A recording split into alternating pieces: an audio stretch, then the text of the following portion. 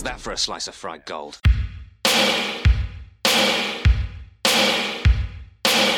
think this is a fucking costume?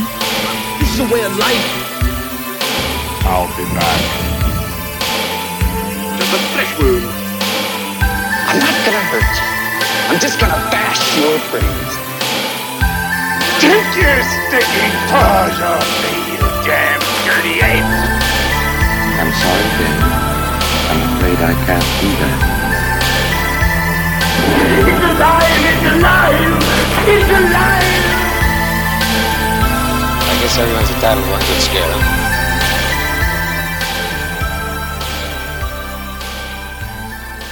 Well, hello, and welcome to Cinema Shock, the podcast that explores the stories behind your favorite cult and genre films. And I'm one of your hosts, Gary Horn. I'm co-host Justin Bishop, joined as always by Mr. Todd A. Davis. Hey, everybody. Hey, Todd. Todd, that was so bland for such a big I'm sorry. episode. I thought we were like just. I'm Gary Horn. I'm Justin Bishop. Here's I'm the erect. Why aren't you erect, Todd? How do you know here's he's the not? thing. I was gonna say, how do you know I'm not? Yeah. You can only see him from the waist up here. True. It's just Well, I was under looking my at his chin. nipples. It's just under my Rub some chin ice right on now. them, Todd. Okay. All right. Here we go. Todd's always he's always rubbing his nipples anyway. So it's just not ice. There's just not usually ice involved. So. It's down to a science. I know the technique. I know myself. I know how to get myself off, guys. Well, what a start to this show. Welcome to the show, everybody. So this is honestly, this episode is the whole reason we're doing a Paul Verhoeven series. You guys, I may not have disclosed that to the two of you when we planned this, but this is a big part of why I wanted to do this series. I mean, obviously we had talked about RoboCop on the old show, and obviously everybody is familiar with and knows what they think about Total Recall, but this is one that like people are still trying to figure out and still discussing it in full, 25 years later, 26 years now. Wasn't this like from not just the old show, but like the first show? Wasn't this kind of on the radar? This has always been on the radar. Just because of its cult status. Yeah. I mean, if anything's a cult movie, this is a cult movie. So, oh yeah. So here we are. We're what, 5 episodes in on Paul Verhoeven, right? Mm-hmm. And this is like, for some reason, the movie of his, I don't know if it's the one that gets discussed the most, but it's the one that gets, I'd say, debated the most. I think so. Would you agree with that? Mm-hmm. Yeah, I think because, I mean, Starship Troopers obviously was, pretty popular, successful. There's discussion to be had there. RoboCop, Absolutely. of course, is the big, juggernaut of a, franchise starter there. But yeah, I feel like this is kind of the one where it's just, let's discuss this. Well, because most of them, there's like a consensus on what people think about it. Right. Everyone likes RoboCop, and pretty much everyone likes Total Recall and Basic Instinct and Starship Troopers. Pretty much everyone dislikes a Hollow Man, but this is one that it's the discussion and the opinions on it are all over the place.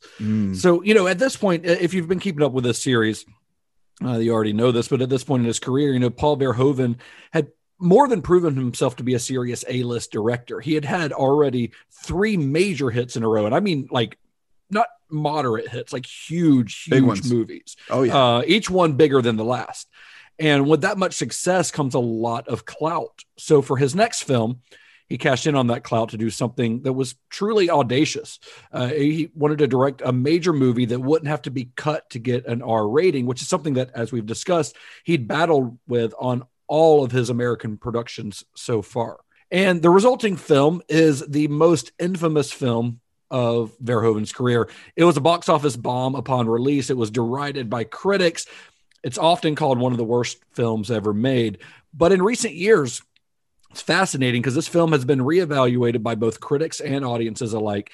And although it still kind of maintains a reputation as a so bad it's good film, it's gone on to become a modern day cult classic and is probably more popular now over a quarter of a century since its release than it's ever been before. You guys, of course, know what we're talking about today. We're talking about Showgirls. So what are you going to Vegas for? You gonna win? I'm gonna dance. There's a spot open on the chorus line. I think you should try out. I got an audition. Okay, ladies, I got one interest here, and that's the show. I don't care whether you live or die. I want to see you dance, and I want to see you smile. From the creators of Basic Instinct, the last time they took you to the edge. This time, they're taking you all the way. We take the cash, we cash the check, we show them what they want to see. It's not about fair, it's about power. You're a stripper, don't you get it? I'm a dancer. She's dazzling, she's exciting, and she's what Las Vegas is all about. Showgirls. Leave your inhibitions at the door.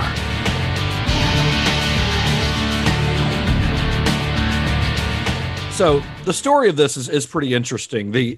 One day over lunch, Paul Verhoeven he patched things up with Joe Esterhaus. Remember Joe Esterhaus, the writer of Basic Instinct, and they had that riff over the direction that the movie was going. So they kind of put that aside. After the movie made a shit ton of money, they put that aside and decided maybe we want to patch this up because we might want to work together again and see if lightning will strike twice. So they had lunch and they started chatting, and the subject soon came around to the big MGM musicals that they both loved when they were younger. Like, I'm talking musicals from the 30s and 40s. A lot of these pre-code musicals, these Busby Berkeley musicals. In the course of this conversation, Verhoeven confessed that he'd always wanted to make a musical, but not the old-fashioned kind. Just as he'd updated the Hitchcockian thriller for the 90s with Basic Instinct, he kind of wanted to do the same with these Busby Berkeley-style musicals. And Esterhaus suggested that they set the film in present-day Las Vegas. Dig that. I mean, it is definitely. I think if you look at, Gary can probably speak to this better than I can, but I beat him to the punch. I feel like the start of this does lend itself very well to the structure of classic musicals, wouldn't you say, Gary? Yeah, I mean, Verhoeven straight up in interviews later calls it his MGM musical or something like that. So he's definitely for it. It's a girl she's coming to town wanting to make it big, and she's got dreams of stardom. Like, it's not the most original character arc or plot arc, but neither were those musicals that they were kind of riffing on. It was all about the spectacle in those musicals, not necessarily an original story.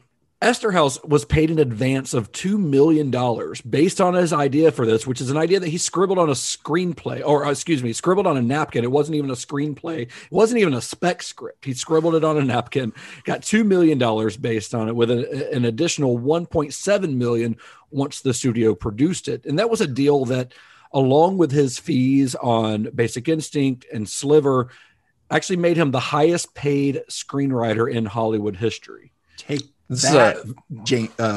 Black. Yeah. Shane Black, you piece of shit. Meanwhile, Shane Black's living with his three buddies in the house, and trying to sort all that stuff out. I guess he's having the parties probably at this. Yeah, this is around party central for Shane Black right here. But for some reason, the world was such a place where Joe Esterhaus was sitting at his Maui home and just scribbled some bullshit on a napkin, and somebody gave him $2 million for it. And then promised him another almost $2 million more. Right. And here's a fun little side note. So this wasn't actually Verhoeven's planned follow-up to Basic Instinct, not initially. After Esterhaus had sold the rights had sold the actual script, the Showgirls script, but before the film was greenlit to start filming, another project suddenly came up. It was a film called Crusade, starring Arnold Schwarzenegger. So this Crusade movie was written by Waylon Green. He's the guy who we talked about. He had written The Wild Bunch and had contributed to rewrites on RoboCop and RoboCop 2. And it was a movie. The story was to be set during the Crusades, which would have been pretty fascinating. It was because we've talked about how Verhoeven is sort of obsessed with Christianity and Christian history. Now, this was not going to be like a pro Crusades view of things. I mean, the Christians in the movie were going to be seen as essentially the bad guys, these guys who were just out murdering Jews and Muslims, because that's what the Crusades were. And Paul Verhoeven had every plan to show it in every gory detail. I mean, it was going to be this big, expensive, violent, epic action movie with Arnold Schwarzenegger as this guy who goes out to he's a soldier in the Crusades and has a change of heart and all this. Anyway, you can find the information about this online. You can find a full plot synopsis. It's really one of those like interesting, I wish we could have seen what had happened. So it never saw the light of day. It never saw the light of day. They got all the way into pre-production. It sounds dope. Yeah. I mean, they didn't do any kind of screen test or anything. They got as far as building set. They were building these sets, this reproduction of Jerusalem in Spain.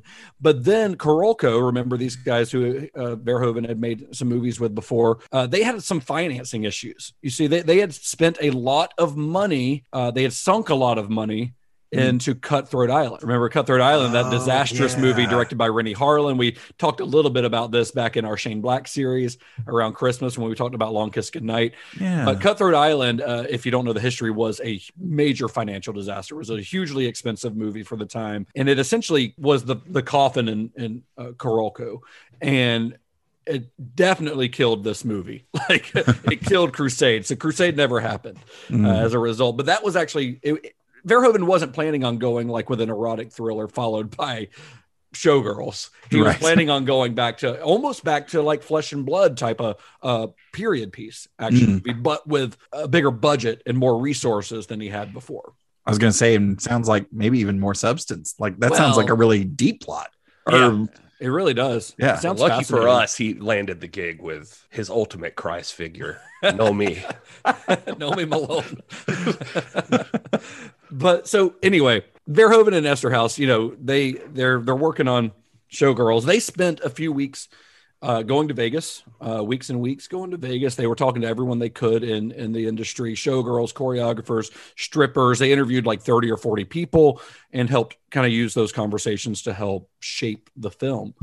On the strength of his previous successes, Paul Verhoeven was able, and this is insane to think about, but he was able to get pre-approval in his contract with MGM and United Artists to make an NC-17 rated movie. Wow. That was a move that made him the first director in the history of the medium to be given that kind of no holds barred freedom by a major Hollywood studio. Like he went into this going, there's no way I can cut this to an R rating if we make the movie that is in the script. So he was able to get them to agree to that, which is crazy. Yeah, that's nuts. I mean, when you think about big Hollywood studios, what do they make? Oh, they make movies. No, they make money. Yeah, exactly. and the ratings basically dictate how much money you can make. Yeah, give or take. But yeah, that's huge. That is a huge deal. Part of how he was able to get them to agree to that is that in return for complete creative control and the right to final cut, Verhoeven agreed to defer 70% of his $6 million director's fee until the time when or if the film turned a profit. So his assumption or his kind of thinking on that was that he figures if the studio was taking this big of a gamble, then he should be willing to share the risk, which is admirable, I think. I mean, this was a huge gamble for the studio. Hey, you got to gamble if you want to win. Yeah. So and to realize just how big of a deal this was, I want to talk a little bit about the NC-17 rating because there's a lot of history about this. There's a lot of history in general when it comes to the rating system in America. So I'm only going to give a brief overview because there are books and documentaries, countless resources where if you want to read the entire history of the rating system going back to the Hays Code days and the pre-code days, and it's fascinating. It's kind of a fascinating look at the history of America in general and censorship in America, but through the prism of movies. But the most important thing to know is the NC-17 movies are typically the ones that were behind the curtain in the video store that Justin's mom was in. My mom worked at the video store? I like what you did there. That's good. Nice. So here's the Cliff Notes version of the history of the rating system. So the rating system was put into place by the Motion Picture Association of America. That took effect in 1968. Jack Valenti was the president of the MPAA at the time. And those ratings were rated G for films that were suggested for general audiences, M for films that were suggested for mature audiences or with parental discretion advised, R for restricted films, which meant that persons under the age of 16 were not admitted unless accompanied by a parent or legal guardian, and then X, which meant that no one under the age of 16 was allowed to be admitted. Now, the X rating was not actually originally part of the MPAA's plan, but they were urged by the National Association of Theater Owners to create an adults only category because they were worried about possible legal problems in regards to obscenity charges in some local jurisdictions. Because this was a time in America where if you showed a movie that was considered obscene, you could go to jail in certain parts of the country. Hell, some comedians were being arrested for the content of their material. Lenny Bruce. Yeah. So as a result, the X rating, was created, but it was not an MPAA trademark, and any movie that had that would not receive the MPAA seal. So basically, any film producer who wasn't submitting a film for MPAA rating could self-apply the X rating to their film. So it didn't have to go through the board to get an X rating. You could just say, "Hey, this is an X-rated movie," slap a sticker on it, and you're good to go. Nice. So the first film that officially received an X rating was Jack Cardiff's The Girl on a Motorcycle. And then by 1970, they started making some changes. The ages for R and X rated films were changed to 17. And over the years, a handful of other changes to the rating system took place. Like they changed the M rating to GP, and then GP was changed to PG, et cetera, et cetera. We got the PG-13 rating down the line in like 1986, but in the early days of the rating system, X-rated films were understood to be unsuitable for children, but non-pornographic and intended for general public.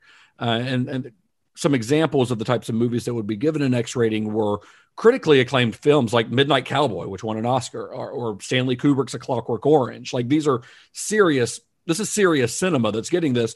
They're just movies that should only be viewed by adults. But since the X rating had not been trademarked by the MPAA, pornographic films would often self-apply the X ratings to their films, and eventually the rating just became synonymous with pornography. And eventually it morphed into XX and XXX and all this stuff, but that's where it began. Simple lack of trademark. So in late 1989, early 1990, there were a couple of critically acclaimed independent films that featured strong adult content that came out. One was Henry, Portrait of a Serial Killer, and one was The Cook, the Thief, His Wife, and Her Lover. Both very well-regarded films, but neither film was approved for an MPAA rating, which what happens is it limits their commercial distribution. There are certain places that won't play it if it doesn't have an MPAA rating on it, which and that led, we talked about this a little bit back in our George Romero series with Dawn of the Dead, which they chose to release without going through the MPAA, without an MPAA rating. And while that movie did well,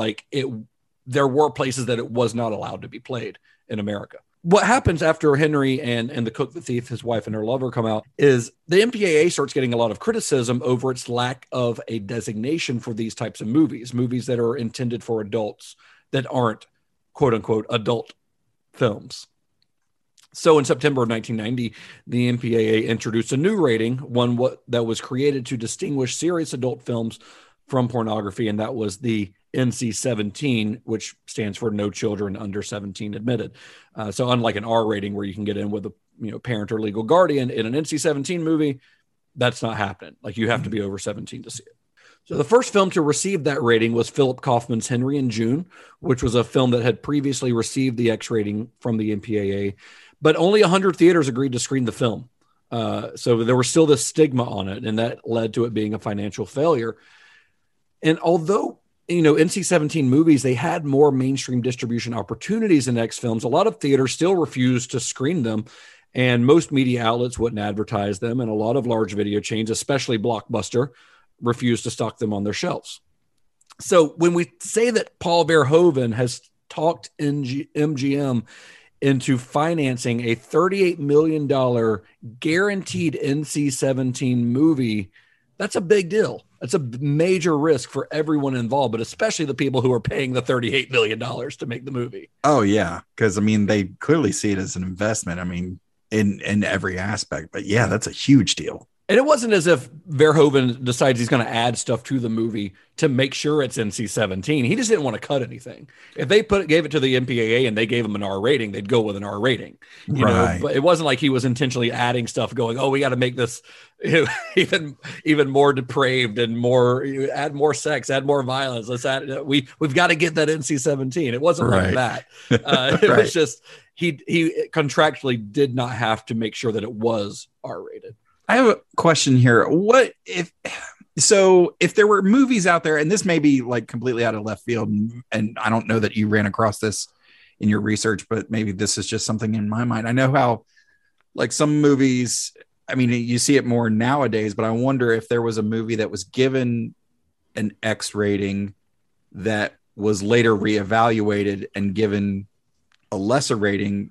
Did anybody reissue their movie into theaters to try to get the grosses up?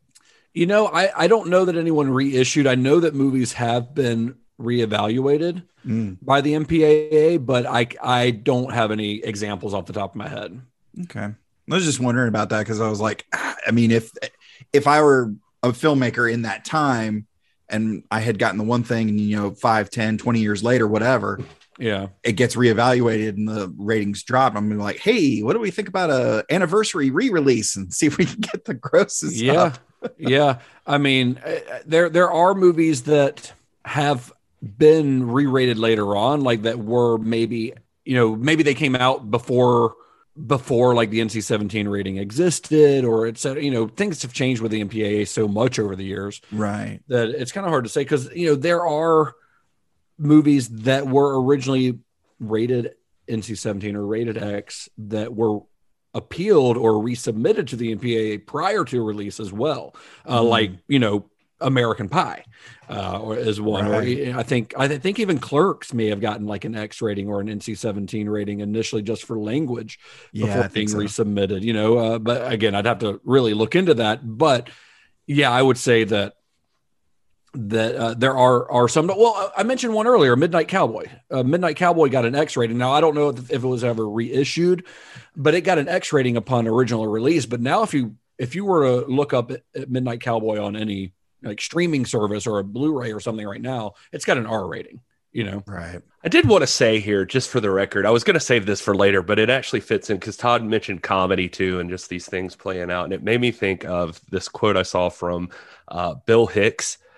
And this is from 1992. It was so funny to me as I was doing research.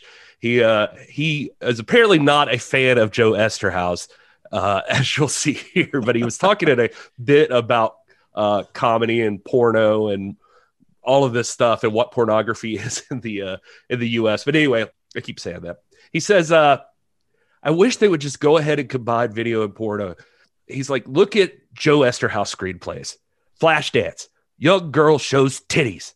Fucking brilliant, Joe. Can we give you $1 million for that? That's so fucking brilliant. Genius. But can you top yourself in Basic Instinct?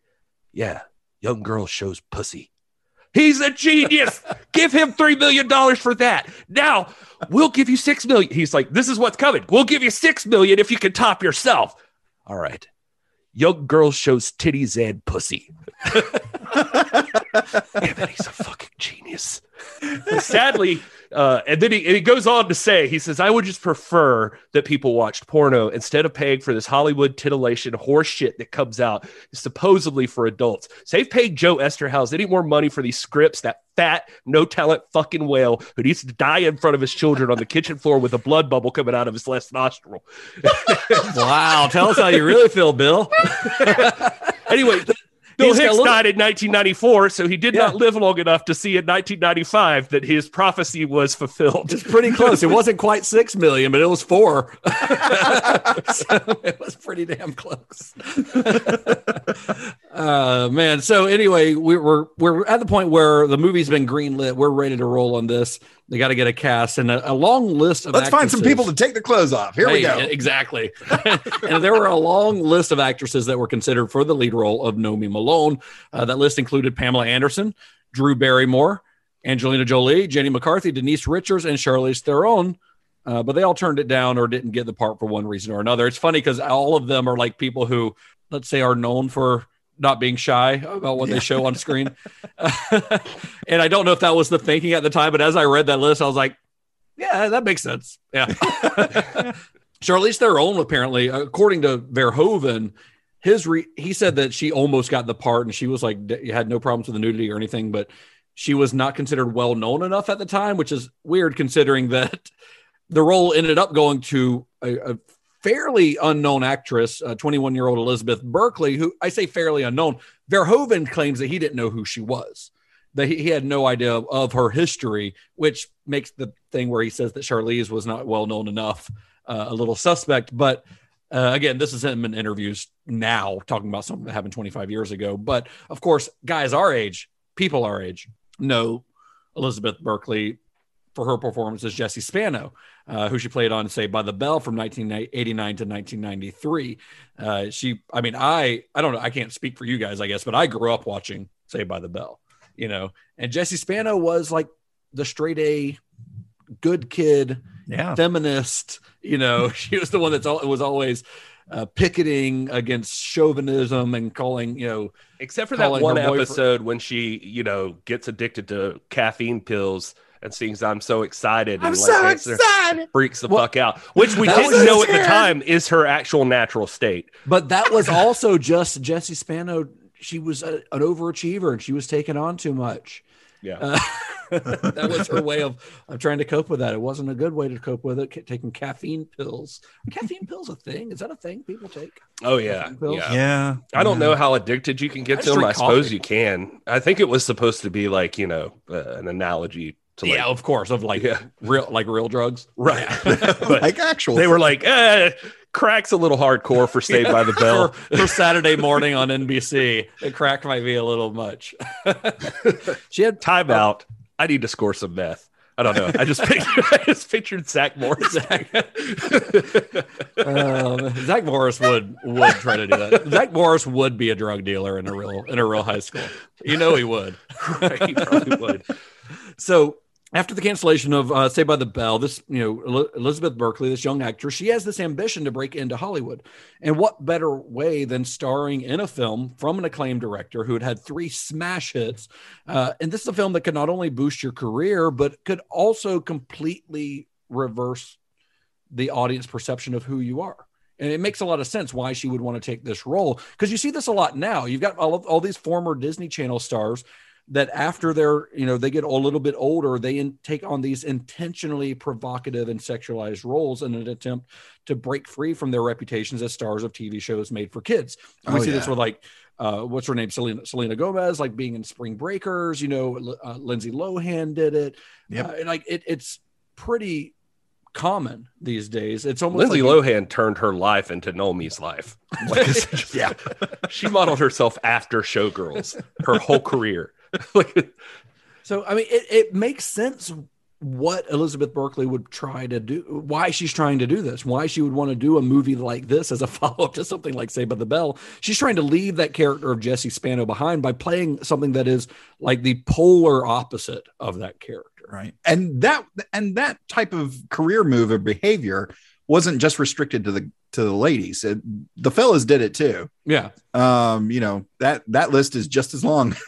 Yeah. I think you just see it a little bit more with ladies because unfortunately that means more sexualized roles, because there are more sexualized roles that are created for women than for men. They usually take advantage of it. Like every story you hear about Verhoeven, he's asking people to take their top off, like right there in the audition, go ahead and strip down. Like Jennifer Lopez, I think was what I saw that was like, said she had auditioned and they asked her to take her top off. And they recreated that right there in the film.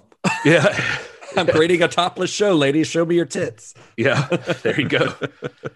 Elizabeth Berkley's pretty desperate for this role. She aggressively pursued the part. She even called producer Charles Evans before casting had even begun and introduced herself on the phone as Nomi from Showgirls. Like, she was confident. She was like, I'm going to get this role. She walked into Verhoeven's office later on once she was able to be seen, and she told him, she said, there's no one else who can play this role, so you might as well stop looking. You got to admire that, honestly. And then Tom Savini came in and did a somersault. I wish. A good throwback, Todd. good callback. Anyways, it wasn't lost on Elizabeth Berkley that there were parallels between her and the character of Nomi. These were both girls looking for their big break. Berkley had recently lost out on some other roles that she had tried to get that would end up going to Winona Ryder and Uma Thurman. But she really felt that Showgirls could make her a star, just as Basic Instinct had done for Sharon Stone. Because Basic Instinct pulled Sharon Stone from obscurity and made her one of the most famous people in the world. Yeah. Anyway, she gets the part. We know the history. She gets the part. Then for the role of Crystal Connors, which, Nomi's rival, actresses who were considered included Madonna, Sharon Stone, Sean Young, Daryl Hannah, and the part ultimately went to Gina Gershon. Now Gina Gershon was older than Elizabeth Berkley, as her character is as well. She's about 31, 32 at this time. And she was also, this was kind of supposed to be a big break for her too, because she had done a lot of like small parts, bit parts, or parts where she just played like eye candy in a movie, but not like a real meaty role. So she was kind of like, this was a big deal for Gina Gershon as well. Yeah. A lot of people predicted, I don't know, I saw several interviews where like people actually compared her to like Angelina Jolie, that she could have had that like career path, and this movie after and they. Well, yeah. As did a lot of people. But the cast, of course, was rounded out by, we've got Kyle MacLachlan, this is a very different part for him as well. He played Zach Carey. He had Glenn Plummer as James Smith, Robert Davi as Al, who is, Robert Davi's a great character actor. I do have a question for Todd, since we're talking about the cast. Yeah. Did you, in your research, because you don't do the background research, but you've got a very important research project every week now, Todd. There's at least one thing I do, and I do it better than anybody, guys. So tell me, Todd. I find out if any of these people have been on Star Trek. Yeah. So what did you find? Not a lot. However, the young lady named Gina Rivera, she plays Molly. Yeah, Molly. Yeah, who Nomi ends up staying with when she gets to Vegas. She was in one episode of Star Trek: The Next Generation back in 1993. It was season 7, episode 6, Phantasms. She played Ensign Tyler, which fairly uneventful. But the big cherry on that little thing is that it was directed by Patrick Stewart. So that's kind of cool. Nice. Cool. But that's everybody that was in Star Trek. Good old Molly. You got to do the song again. Yeah. You got to do your song. And that's everybody on Star Trek. And that's everybody on Star Trek. Yeah, you started that, and you have to do it every week now. Okay. Poor Molly. She was like the best person in the whole movie. She's the only decent person in the whole movie, which is why she gets gang raped. Yeah. It's Paul Verhoeven movie. So MGM knew that they were going to have to pretty aggressively market this film in order for it to be successful. This is, after all, a $38 million film with a limited market due to its NC-17 rating. And $38 million is, in 1995, a pretty big budget for especially a character-based, essentially a character-based drama. So the marketing campaign began with this teaser trailer that advertised it. And it's one of those teaser trailers where it's all, they don't really do this anymore, but it's all just text on a screen, and it's this text on a screen that says, it advertises the movie as a movie so erotic, so dangerous, so controversial that we can't show you a thing. That's the text on the screen, like throughout, as you hear like music. Then it ends with just a single image of Elizabeth Berkley, like in her first strip tease that we see in the movie where she's licking the pole, and that's all you see. That's the only footage in it. Which is like the worst move, especially in these days. That's like the one thing I don't want to see in my striptease act. Please don't give yourself coronavirus. Please don't put your tongue on that. To be fair, if you walk into Las Vegas proper to this day and take a deep breath, you immediately have COVID. So, let alone all the doorknob and pole licking. I think the one shot should have been Molly punching her in the face and her throwing up. That's the only footage. That should have been the scene. I don't know. We'll talk about this movie in a minute, but in the movie, the documentary "You Don't Know Me," there is a montage of footage of people throwing up in Paul Verhoeven movies. it's a lot. There's a lot of vomit in Paul Verhoeven. That's amazing. No, to give credit where it's due, if you haven't yet, on the Blu-ray there's a commentary track by this guy named David Schmader, who toured showing this movie and just like basically riff tracks. I think he would pause it and then like talk about it. He would talk about it. Similar. The annotated screenings. But he got a call from these guys, and he said he thought that it was just to be like a cease and desist, but they actually asked him to come in and do the commentary track for it.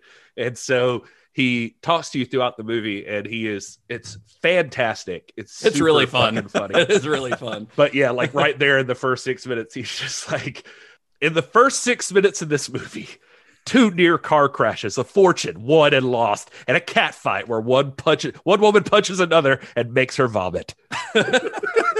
That teaser trailer was how they started the campaign. And then later trailers for the film would kind of play it up as another steamy movie from the writing directing duo behind Basic Instinct. They plastered the now iconic poster, of Elizabeth Berkley, of the leg and everything. It's a great poster, honestly. It's a great poster for this movie. But they plastered that thing on airplanes, taxis, buses, bus stops, billboards. They're they're plastering it along Times Square, on Sunset Boulevard. Like, they are really, you could not escape Showgirls in 1995. They also did this is like a week or two before the movie came out. They distributed 250,000 copies of a promotional video trailer that had sexy scenes from the movie to video stores, not Blockbuster though, but to other video stores where you could just rent it for free as like a promotional device. You could watch this 11-minute video of like a compilation of nudity and stuff from the movie, which to me, it's like for people who are only going to see the nudity, like you just gave them that shit for free. I was going to say 11 minutes is really more than anybody really needs. It's a lot. Yeah. You got to keep that at like 2. Yeah, just enough to like get you there, like when you're doing it yourself. Just enough to piss you off, just enough to make you want more. And there was also a special Showgirls website set up. Now, remember, this is 1995, very early days of the internet. So like movie promotional websites weren't just a thing like they are now, or like they later would become.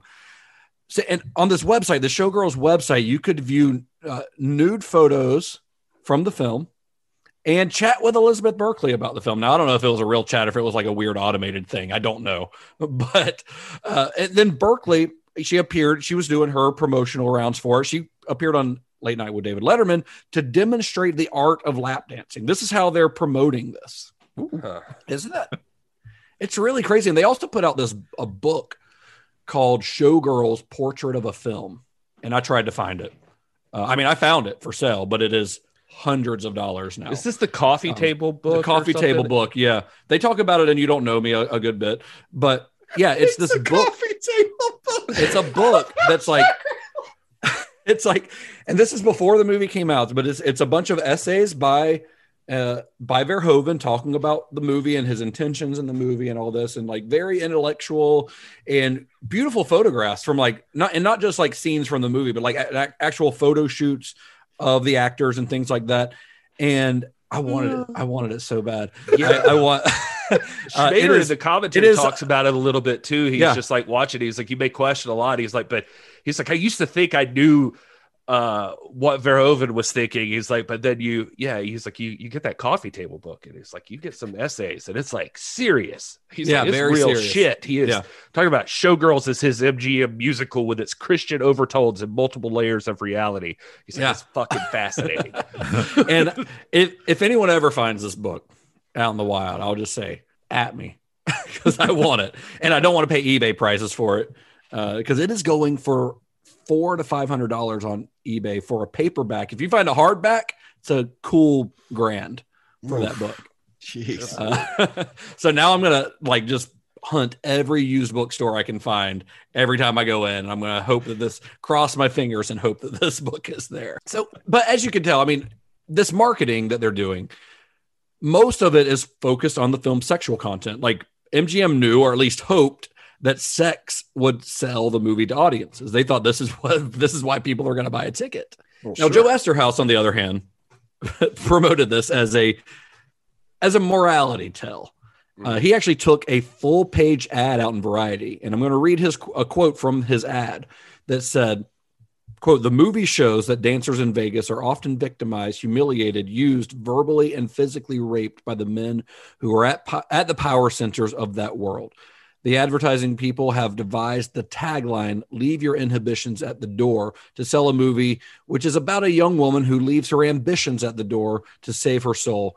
I implore you to not let misguided fast buck advertising influence your feelings about showgirls." So he's like basically trying to tell people, this is not the movie that MGM is trying to sell you. This is a serious film with a serious story. And he would also say in interviews, this is another quote from him, "It's a chauvinistic position to advertise showgirls on the sports page because of its more sensational aspects. I want young women to see this movie because young women will respond to this movie in the same way that they responded to Flashdance." And he even went on in these interviews to encourage women under the age of 17 to use fake IDs so that they could get into the movie. It's so weird. It's like Esterhaus, no, he doesn't know women. I don't think he knows other women. I think he's met women. There's an idea of women. I think he's met women and he's had girlfriends or wives maybe. He's just made up his old thing. He has latched onto little things that women he knows has done. And thinks that that's something that that's how every woman acts. Like all women want to talk about are their nails. Again, referring back to that commentary, he says in there that like apparently his idea is that all women do when they're alone is discuss chips and their nails. He says sometimes this is expanded, that if they go outside of this, it's including Mexican food like burritos and fajitas, which is literally a line like in the movie. She's like, I'm going to take you to buy you a burrito and fajitas. Yeah.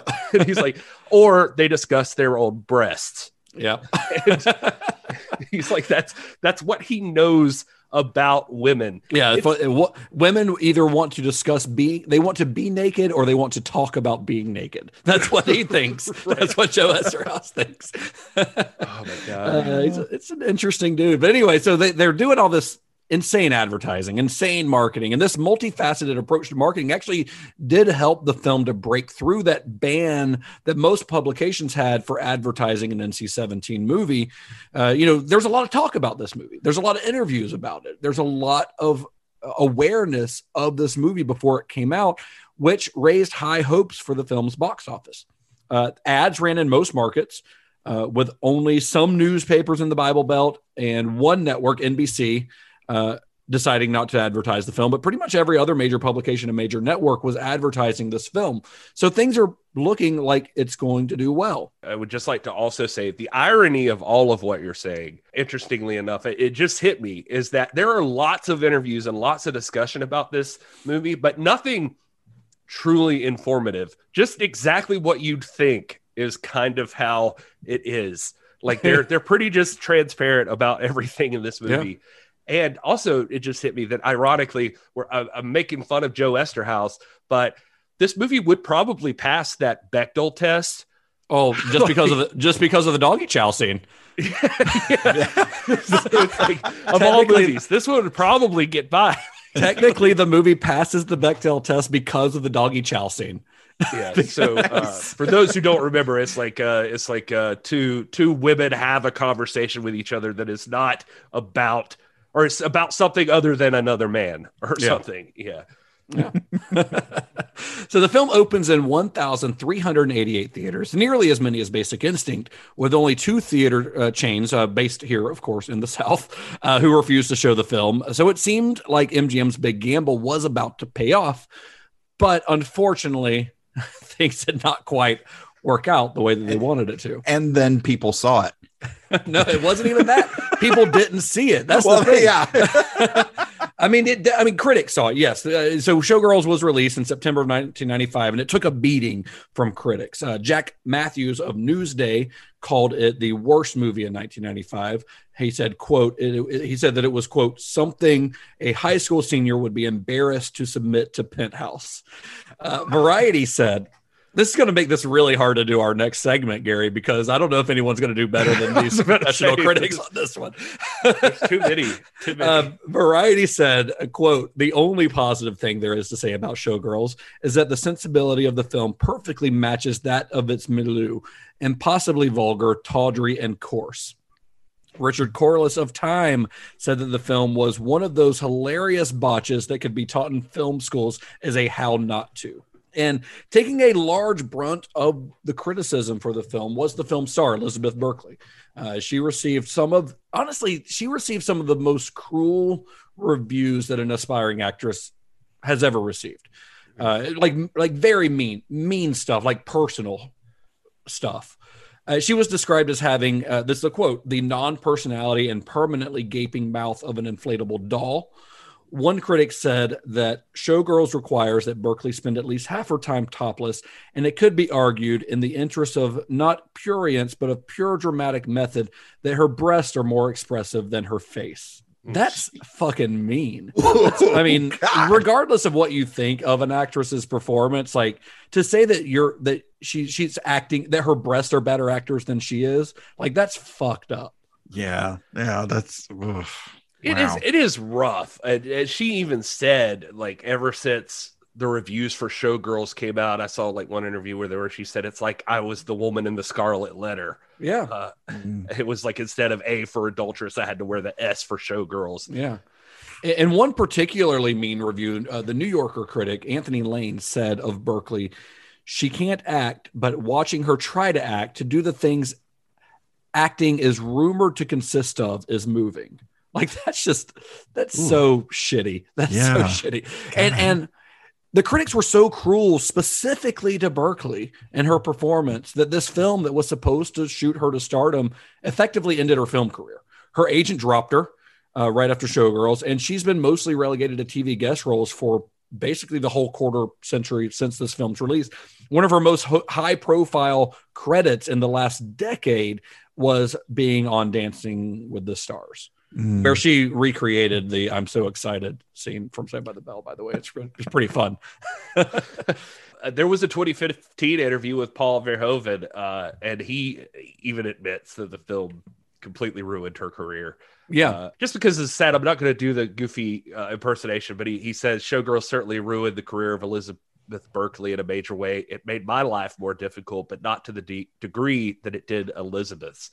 Hollywood turned their backs on her. If somebody has to be blamed, it should be me, because I thought it was interesting to portray somebody like that. I had hoped the end of the movie would explain why she acted that way when it's revealed she has convictions linked with drugs, but that too turned out to be a big mistake. I asked Elizabeth to do all of that, to be abrupt and to act in that way, but people have been attacking her for that ever since.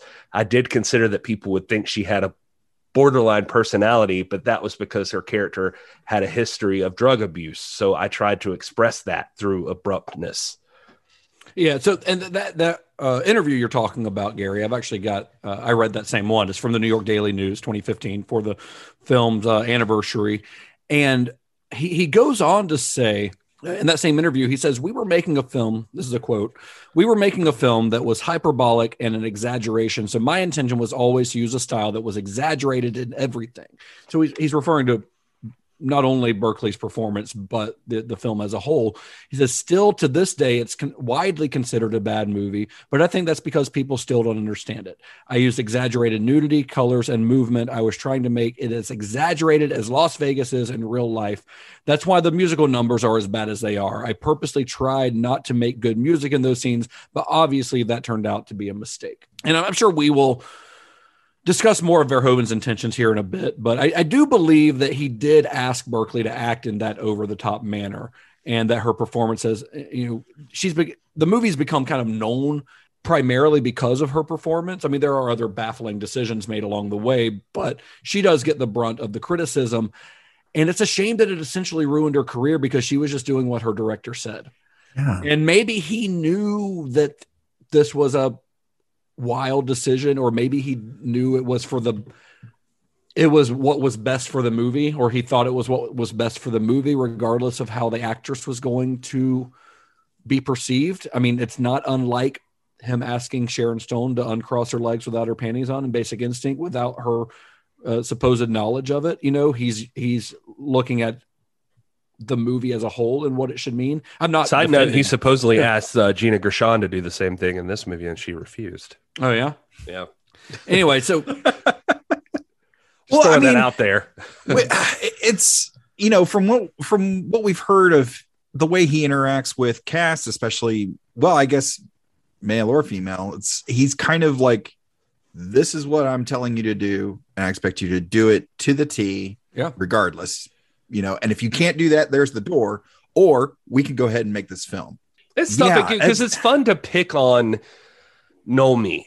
Like it's because the character's insane, but it's it does get a little cruel sometimes, a lot of times, especially back then with the reviews like going towards Elizabeth Berkley when she's taking direction. She's like new. She's like trying to break out and, like we talked about, separate herself from her stereotyped existence in acting and her TV acting and all of this. So she gets shit on a lot, but Nomi is written to be Nomi is weird in all the ways. Like she is weird in the script. She is weird in the directing, the performance, like all of it. I mean, in that commentary track again, I think the guy says she has two modes. It is staring and kicking things.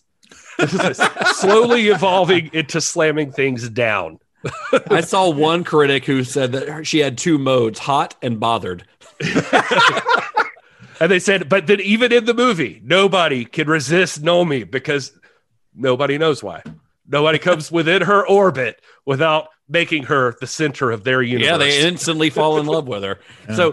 So to add insult to injury, Showgirls also won a record number of Golden Raspberry Awards. Now, we've gone on record here, I think, in the past as saying, or at least I have, of saying that the Razzies, I think, are bullshit. I don't think you should celebrate something you think is bad if you're being cruel, which I think the Razzies are fairly cruel a lot of times. Because here's the thing, man, regardless of what you think of a movie, and we will say when we think a movie is bad, but to celebrate it is and to give it an award for being bad is a whole different level that I think is just mean, because hundreds of people worked on this movie. Like it worked very hard on it. Yeah. Now, the director may have been making bad decisions. The director may have derailed it, or the studio may have got involved, or there's 100 other factors that could cause a movie to be bad.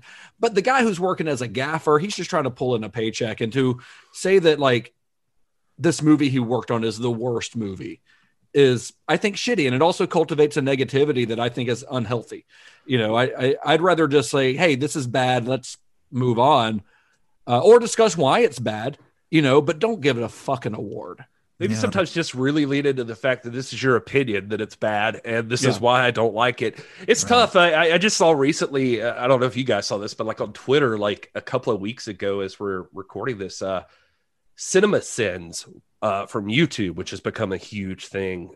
Which I also don't like for the same reason. So it came up because like somebody criticized them, and then like one, I forget who it was, like an actor actually stood up for them and says they've reimagined film criticism or something like that. And then there was like, anyway, it was a trending topic on Twitter worldwide because like people were arguing about whether Cinema Sins is good or bad, you know, because for anybody who doesn't know, that's the YouTube channel where they like, you know, everything wrong with Black Widow. Yeah.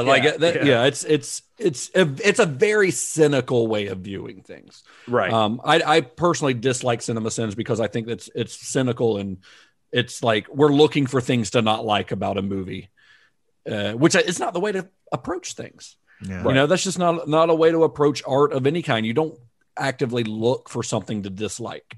You should look for the best, and if it ends up failing, that's one thing. But if you're actively going into something going, I'm going to find everything that's wrong with There Will Be Blood, the most celebrated movie of the 2010s, but I'm going to find everything wrong with it, right? Like that's shitty. Like why put your energy into that? Nobody said to, hey, you know what, let's go make a movie that everyone hates, that'll Right. ruin our careers, that'll lose all the money. Nobody does that. Right. Exactly. So, I mean, everyone has the best Yeah. intentions. right.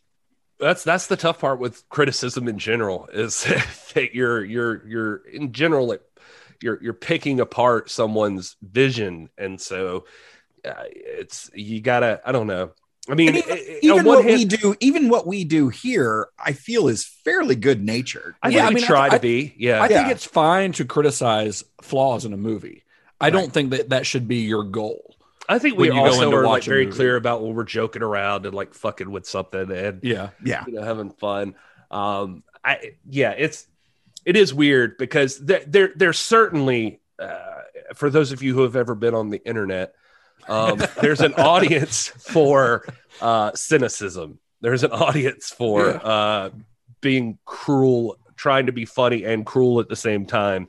It happens in everything. It happens from Star Trek to wrestling to movies. Like it's just in all of music, whatever. If you could be a dick about it and it's funny, then you get celebrated for that. If you're hilarious when you're being an asshole. So Yeah, and the Razzies have been doing this since the pre-internet days. The Razzies have been around since the 80s doing this shit. And the only reason I really mentioned it or bring it up is because the quote-unquote badness of Showgirls is a big part of its legacy. So it winning a record number of Razzies is still part of its legacy. And it won those Razzies for worst music, worst original song, worst actress, worst new star, worst screenplay, worst picture, and what I think is most offensively, worst director. Because you could say one thing about Verhoeven's decisions in this film, but it's an impeccably made film.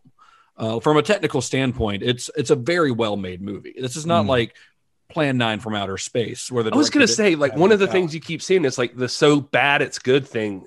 I don't know. Like, I always think of those movies as it's weird. It's a different thing. Like it's so bad it's good. Like, when they tried to make I want to say Napoleon Dynamite, but I don't, Black Dynamite or where it's intentionally like the boom mic is hanging down up above, or like you can see the seams on this or whatever. But like this movie's like looks amazing. It does, yeah. It really looks great. It does. I mean, it's a different type of situation than something like Glenn Danzig's Veronica. Okay, that is a poorly made film from all aspects. Like poorly written, poorly acted, poorly directed, poorly lit. Like it's a bad movie. That said, I still want to do a deep dive into. Oh, I will, dude. I would absolutely do that.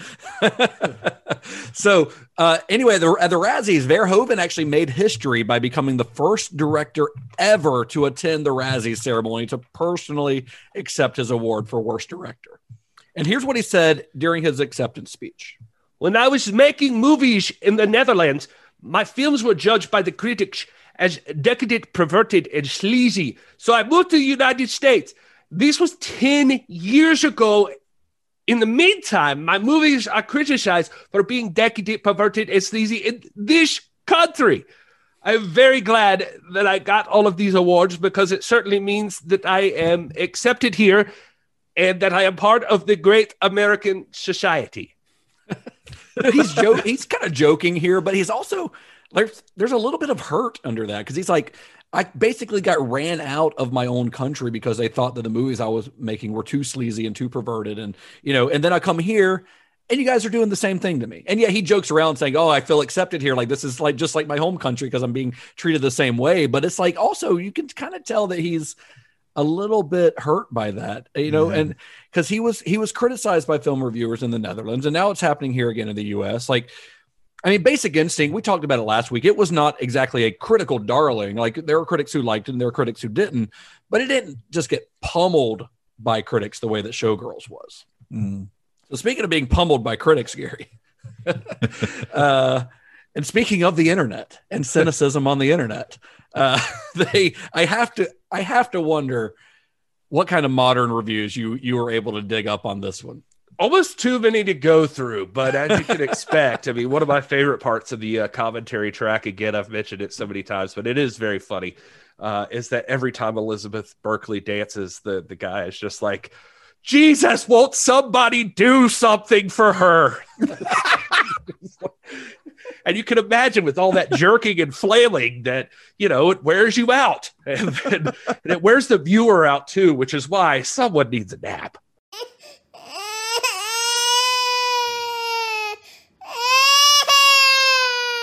Great segue, Gary. Thank you. This is from Shot26, who says, not even good if you're looking for this sort of thing. If you like porn, don't watch it. If you like musicals with dance, don't watch it. If you like drama, don't watch it. I can't think of any reason to watch this. This one review says, a hooker hitchhikes her way to Las Vegas, ruins the lives of every single person she comes into contact with, and then leaves. That is literally this entire movie. And this takes over 2 hours to trudge through. Nomi Malone is the most unlikable protagonist, if you can even call her that, in cinematic history. I never thought a movie could make naked women boring, but this one did just that. Avoid this like the plague. Well, we're doing a great job of doing that. Yeah. Here's a review from Jack Ryan. I assume the Tom Clancy character. Listen, when you're on covert missions for the company, how else do you unwind but by popping in Showgirls? You're like hanging out in your safe house, and then you hop on Letterboxd or Amazon or somewhere, and you say, I'm fairly sure this is the least sexy sex movie ever made. Since it's Verhoeven, we can be charitable and assume that's on purpose, that it's supposed to be to sexy movies what Starship Troopers was to space operas. But Troopers is pretty brilliant satire, and all the terrible acting and ridiculous dialogue serve a higher purpose. Here, it's all just terribleness and ridiculousness, so badly bad it makes your eyes and your ears and your brain hurt. Intentionally or not, it's assaultively, painfully awful. Worst of all, it makes you never want to have or even think about having sex again. Here's one from DJ, not our DJ, but another. To say that this movie sucked would be an insult to all things that have a purpose to their sucking. The suckage in this worthless movie is completely without purpose. If you enjoy seeing semi-attractive girl go from 0 to mega bitch in half a second for no reason at all, you can watch the first 20 minutes of Showgirls or call your ex-girlfriend. Same thing. Also, you may want to talk to a therapist. In short, I'd rather set fire to my pubic hair and try to put it out with a hammer than spend one moment of the rest of my life watching this horrible crime against humanity. Wow. Jeez. Wow. Here's Henry, half star, says, it's free to stream, but I want my money back.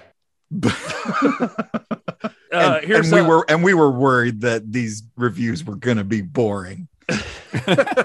This is Byron. This is the single greatest piece of cinematic excrement I have ever seen. This is the most disjointed, poorly paced, whack job motivated film I have ever had the displeasure of witnessing. The protagonist is, from the opening scene, the single worst human being to ever been born.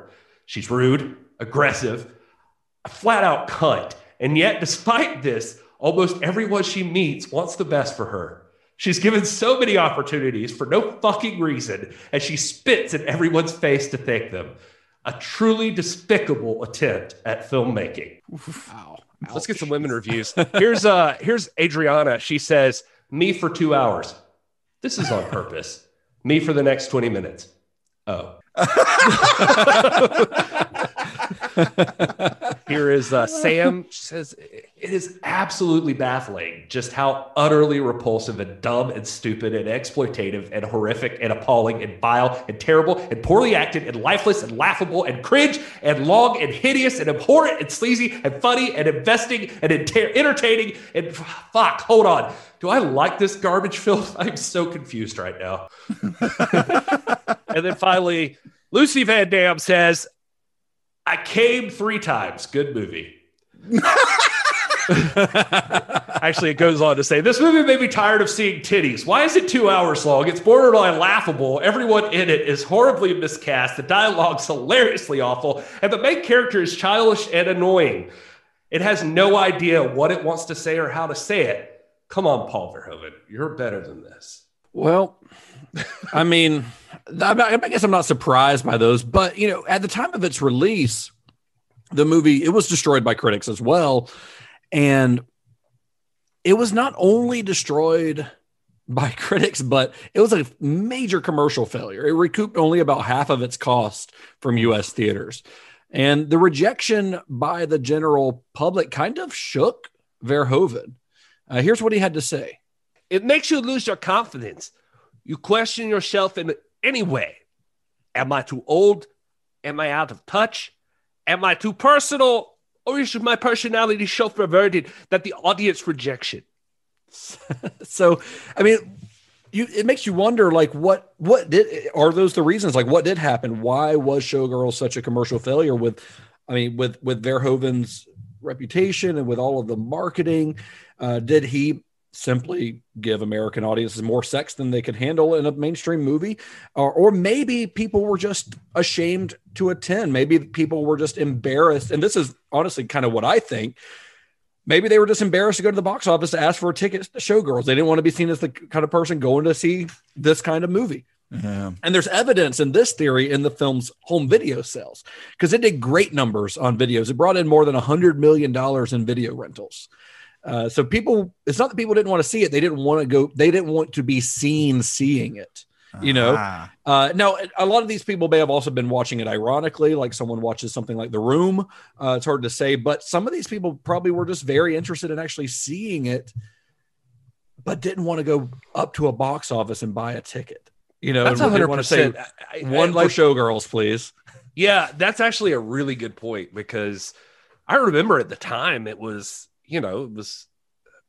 nobody, at least the word of mouth, unless you were just like super into movies, like reading critical reviews of things, which, as much as we'd like to,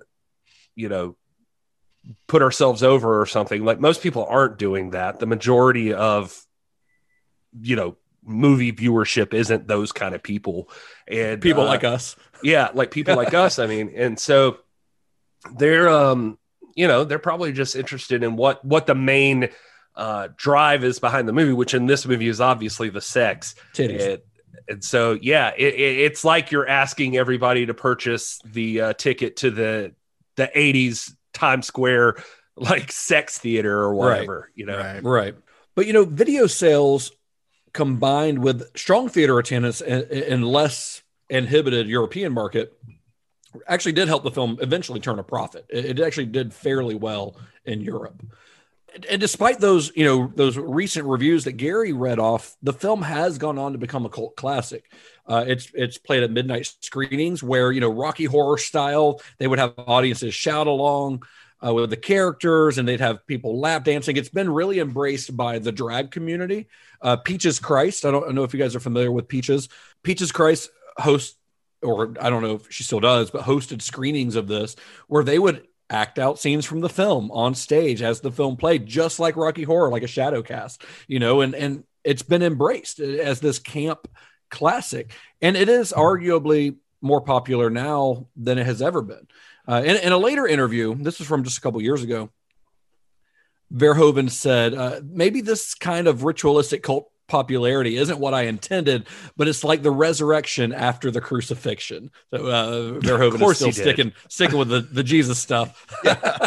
I wasn't aware of the drag thing, but they even mentioned that in the commentary. The guys, like, I learned, like showcasing this, he's like that. This is like a staple in the drag community. Like, it is. You have to watch this movie. This is like, lesson one. It's like they show Showgirls. Yeah. And the film's various re-releases on the midnight movie circuit and things like that, these screenings, repertory screenings, has ironically actually made it one of the most profitable titles in MGM's back catalog. The movie has to date, and this is not including those video rentals I mentioned earlier, this is at the box office, the film has grossed over $100 million at the box office because of these screenings, when it barely made $20 million upon original release. Wow. So I guess here's the $1 million question, though. Is Showgirls as bad as its reputation?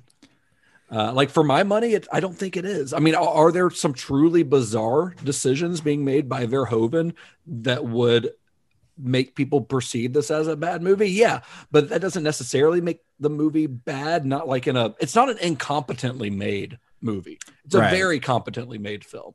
There's just some bizarre decisions going on, but they're very intentional decisions. There were parts like in the I know I keep saying this, but it lends itself to this. The commentary track, again, one of the things the guy says at one point that I wholeheartedly disagreed with, as funny as he is, as he said, the magic of Showgirls is that everybody from Paul Verhoeven to Elizabeth Berkley to the gaffers, like they're all making the worst decisions possible throughout the movie. And I was like, no, man, the movie's good looking. Like the movie's like the movie is, it's weird. It's fucking weird. But so are all of Paul Verhoeven's movies, really. Yeah. And so I was like, I wasn't as put off from it. I mean, like, so it would go back to the thing of like, what are you expecting out of it, I guess? Because no, it's not. I bought Showgirls. And do I regret having bought Showgirls? I 100% do not regret buying Showgirls. I will rewatch it often. Yeah, I could see myself rewatching Showgirls. Showgirls is insane. Like it's fun. It's fun. It's a fun movie to watch. It'll be a fun one to like have people over to like have movie night, because it's just one of those movies that like it almost demands a group experience so that everyone can like witness this together. Me and my wife, the Rocky Horror thing that you mentioned is like a perfect example. Yeah. Watching Rocky Horror by yourself doesn't hit as hard as watching it with people. Right. Whether it's a movie theater audience or just a bunch of friends over at your house, it's not the same thing. Or, I watched Showgirls with my wife, and it was just the two of us, but it was fun watching it together, and she wanted to watch it again immediately. She loved it. I watched it with my wife, who was at first turned off, or not. I don't know if turned off's the right word, but she was just like, "Are you guys talking about a porno? Like, what is this movie?" And then as the further we get along, she just had a lot of moments where she's just like, "What the fuck?" Yeah, there's a lot of those moments. There's a lot of those moments in it. What is this movie? And this is from my wife, who's not even like invested cinematically as us, I guess you could say. But it's just like, it's one of those movies. It's like it's fucking fun to watch. It's a blast. Was this your first time seeing unless you're like real timid about nudity? I get it. And Elizabeth Berkley definitely like hops up and down on Agent Cooper's dick in a pool. There's some weird stuff like that. But as we've discussed in previous episodes, we imagine Rutger Hauer in that situation. But on Agent Cooper's dick? Yeah, on Agent Cooper's dick. This is what I've been talking about the whole time. Okay. Like if they had kept their relationship alive, it could have been Rutger Hauer bouncing on Agent Cooper's dick. As Nomi. Different places. So this was your first viewing, Gary, or had you seen this before? Oh no, I've seen it before. Come on, man. I worked in a video store. Yeah, I was about to say.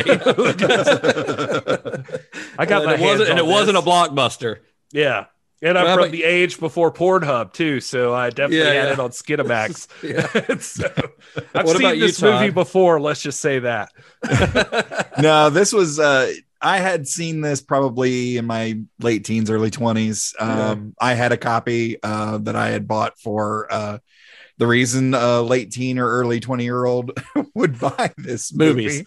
I was about to say this might have been the first time. Sorry, Todd, I didn't mean to cut you off, but no, this might be the first time to say that I've watched this movie trying to watch it critically. Well, how did that turn out for you? I mean, you Gary, you seem to really have fun with it. Oh no, I loved it. I thought it's insane. Like that's the only word I have for it. Yeah, the movie is fuck nuts, but I think it's a blast. So that's the thing though. Like, is a movie a bad movie when it's a well-made movie that has some just really weird, bizarre stuff going on? Like, what does that make it a bad movie? I guess that depends on your definition of a bad movie. Because I don't think that. Go ahead. Well, I was going to say, I think it depends on what you're going in there for. I mean, you guys have, I've been on the show with you guys long enough for you guys to know me. I kind of really get into the story and, the character development and what these folks are doing. And it is super over the top. You talk about on movie sets, poor acting decisions. And I think someone who doesn't know all the background info could easily watch this movie and be like, did the editor only choose the bad acting decisions? Because there seems to be a lot of them, or just ones that are, again, super over the top. But, you know, when you get into it with this whole series leading up is perfect, you know, a perfect introduction for someone to sit down and watch this and go, oh, okay. All right. Yeah. See, I see what you're doing there. Becoming familiar with Verhoeven's work. Yeah. Goes a long ways. Exactly. And it's, you know, I mean, we mentioned it earlier in this episode. Elizabeth Berkley, okay, yeah, it's maybe a bad performance, but we're pretty sure she was going strictly off of what Verhoeven was telling her to do. And she's not phoning it in. No, she's giving 110%. She swings for the fences Absolutely. on everything. Yeah. On everybody does. Even Everybody when she in this shouldn't cast be. does. Yeah, yeah. Like when she's putting ketchup on her fries. She's right. For the fences. Oh Jesus, that was really the moment, wasn't it? You know what it originally came to mind? Like I'm going to say something that might be embarrassing to the film critic community, so I apologize if this makes me an idiot. But when there's lots of things that make you an idiot, Gary. It's true. It is true. But when Star Wars Episode 7 came out, and everybody called Rey a Mary Sue. Or the one person did, and then it just called somebody did. Yeah, the debate was happening. I was like, "What the fuck is a Mary Sue?" Like, I'm not familiar with that. What is that? Well, it's just a person. I mean, my understanding of it now is just like it's like a woman character who like everything just the universe just bends to support this person. She's like free of weakness. Like she just can do everything she needs to do. You know, idealized. You know. So I was reading about this with like Rey, and I was like, I don't know, like whatever.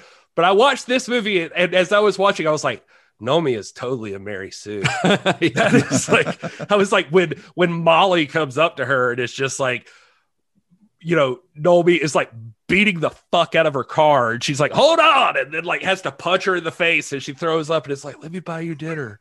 Yeah. Then she's just inviting her to live with her. And then they go to dinner and they're sitting there and she's just like, "Where are you from? The East Coast? Whoa, where are the East Coast? Everywhere."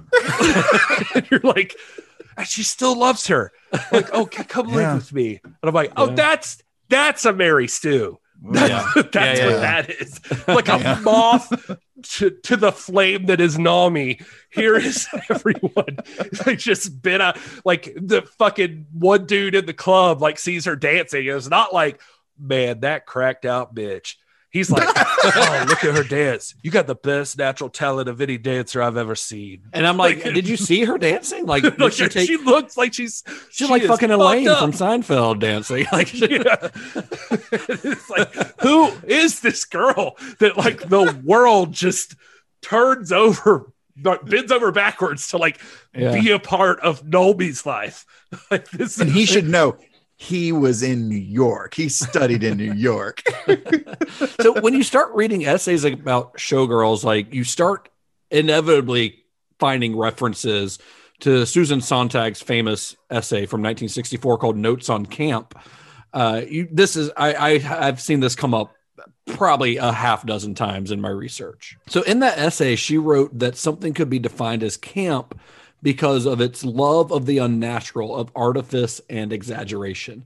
So if that's not a definition of what Showgirls is, like, I don't know what is. Well, of what Showgirls is or what it has become. I think part of what Verhoeven's trying to show in this movie is the artifice and exaggeration that comes in American culture in general, but specifically in Las Vegas. I mean, nothing you see in Las Vegas is what it appears to be. Right. You know, and Showgirls has undoubtedly become a camp classic. Like there's nothing in this movie that's understated. It's all overblown and exaggerated and ridiculous. Everything about it. Like, I mean, the shows that you see, the goddess show, like that's ridiculous, you know, that would be on stage. And I mean, not that these shows haven't existed, they have, but then to have the press mobbing Crystal at the end like she's some kind of celebrity because she stars in a Las Vegas show. Like, what fucking world does this live in? But it's this like overblown, exaggerated world that Paul Verhoeven and Joe Esterhaus have created here. Which is like his MO. Like, I mean, it's everything's always over the top. Even, so far. I mean, Basic Instinct is his most grounded that we've seen so far. And it's, look at that interrogation scene. What police station looks like that? I was going to say, I've seen a lot of interrogation rooms. That one's beautiful. Let's go ahead and let our listeners know that Todd is not a criminal. Todd has a background in law enforcement. Sorry. I've seen a lot of interrogation rooms. I've been, none of them are question backlit once like a week. that one was. I love precinct coffee. I don't know about you guys. But the thing is, what I'm saying is like, there's nothing in the story that's the least bit realistic. So even Nomi being this, like Gary said, like a light that everyone is attracted to.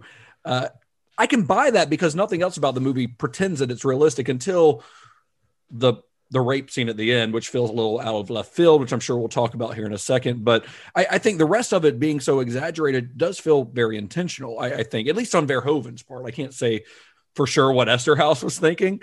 But yeah, like it starts off crazy. Like the first 5 minutes, you've got Nomi on the side of the road with her weird leather, fringed leather jacket, hitchhiking. She pulls a knife on a guy immediately and doesn't act like a human being ever. She acts like an alien that has seen humans once. In the commentary, like just throughout, the guy's like, I love Joe Esterhaus's Martian women. This guy who picks her up steals her shit. And then she starts, when she figures it out, like in the scene Gary was mentioning, she just starts wailing on that car. The owner of that car punches her and makes her throw up.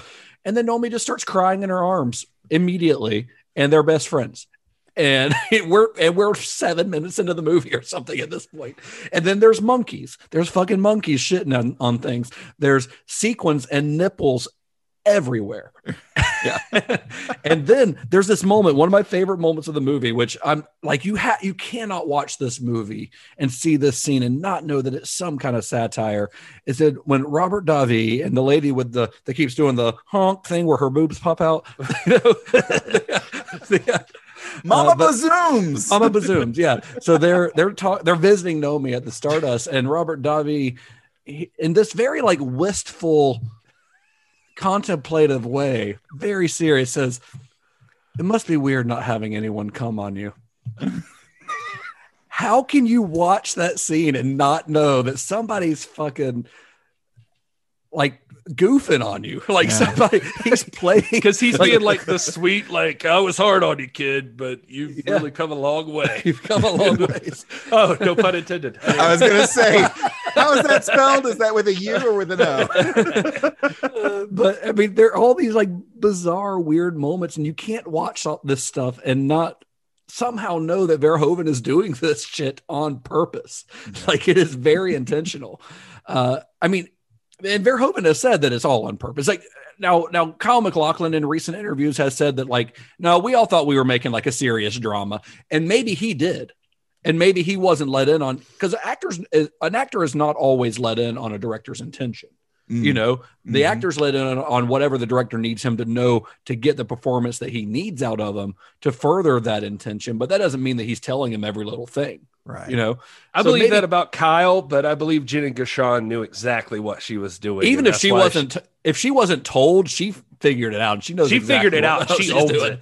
Yeah, she does. She is great. She is great in this movie. Like, she plays up that like Texas drawl, and like she knows exactly what the hell kind of movie she's in. Right. I think she's great. Honestly, I think she's the best actor in this movie. Yeah. Like she. I mean, as far as like knowing what to do and when, like she just owns it. Like the whole thing. Yeah. And here's another quote from Verhoeven. This is similar to what this is another 2015 article from the 20th anniversary of this time with Rolling Stone. He actually wrote an article for Rolling Stone about the film, like this big essay. And he said, and this is another direct quote, I always felt that it was what you might call a hyperbolic approach to filmmaking. Yes, it was over the top, and that was on purpose. And he's got that in italic, letters. That was on purpose. The environments were very flashy.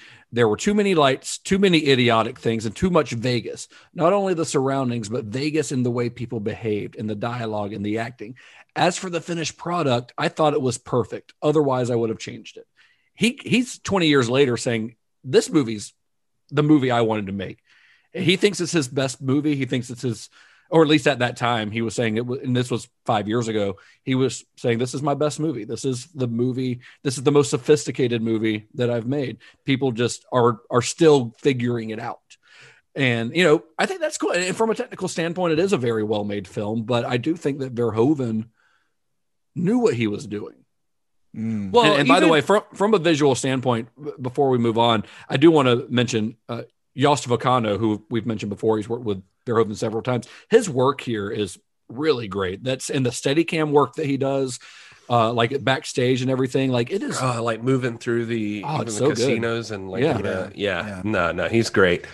And even, I've picked on Joe Esterhaus a lot, but like even him, like the reason he put out that thing about like young girls, like going to see this movie, like present your fake IDs. The reason he took up that ad is he thought that the movie was advertised, according to him, he thought the movie was advertised a lot on the sex and the, he thought his explanation was that it was, that they were, what was the word? It highlighted the exploitations that lap dancers are subjected to. That's what he thought the movie was. And he said that he thought the studio was using cheap marketing tricks the whole time to sell the film. So his even thing was like, the reason he said like young people should use fake IDs and get in there is just like to show young women, this is what happens here, that kind of like thing. A warning. Yeah. And the thing about this is that the thing about this movie, and this is something that Verhoeven also points out in that Rolling Stone article, is that there's hardly any sex scenes in the movie. Basic Instinct is filled with sex scenes. I mean, all over the place. But Showgirls, there's only one consensual sex scene in the movie, and that's between Nomi and Kyle MacLachlan in the pool. That's it. Everything else is just women walking around naked or dancing on stage. That's the only actual sex scene in the movie. But Basic Instinct, because there's this like thriller aspect of it, it doesn't get judged the same way because Showgirls doesn't have that. Showgirls is just about this girl who wants to be a dancer. She wants to be a star, and that becoming a star involves a lot of nudity. But when you throw in the danger aspect where there's a sex scene, but also it might mean Sharon Stone's about to murder a guy, then it becomes more acceptable somehow. Yeah. It's really weird. But in the movie, after it came out on video, that's when MGM really tried to capitalize on its popularity or its burgeoning popularity. I remember there being this big DVD box set that came out. I think it was around the 10th anniversary of the film, probably around 2005. And it's where that commentary that Gary's talking about actually originated on this DVD. It's this big box set, and it came with a poster of Nomi and a Pin the Pasties on the Stripper game. That was part of it. Like they were playing up the like reputation of the film at this point, but in recent years it's been kind of reevaluated, not as a just like so bad it's good cult classic, but as an actual good film. Like there are critical reevaluations that say that this movie is a better film than you might think. One of the books that I read in preparation for this is called It Doesn't Suck, which is a great name for a book about Showgirls. Right. It's by Adam Naiman, this Canadian film writer. He's really good. He's written some great books about the Coen brothers and Paul Thomas Anderson. And then I also watched the documentary from last year by Jeffrey McHale called You Don't Know Me.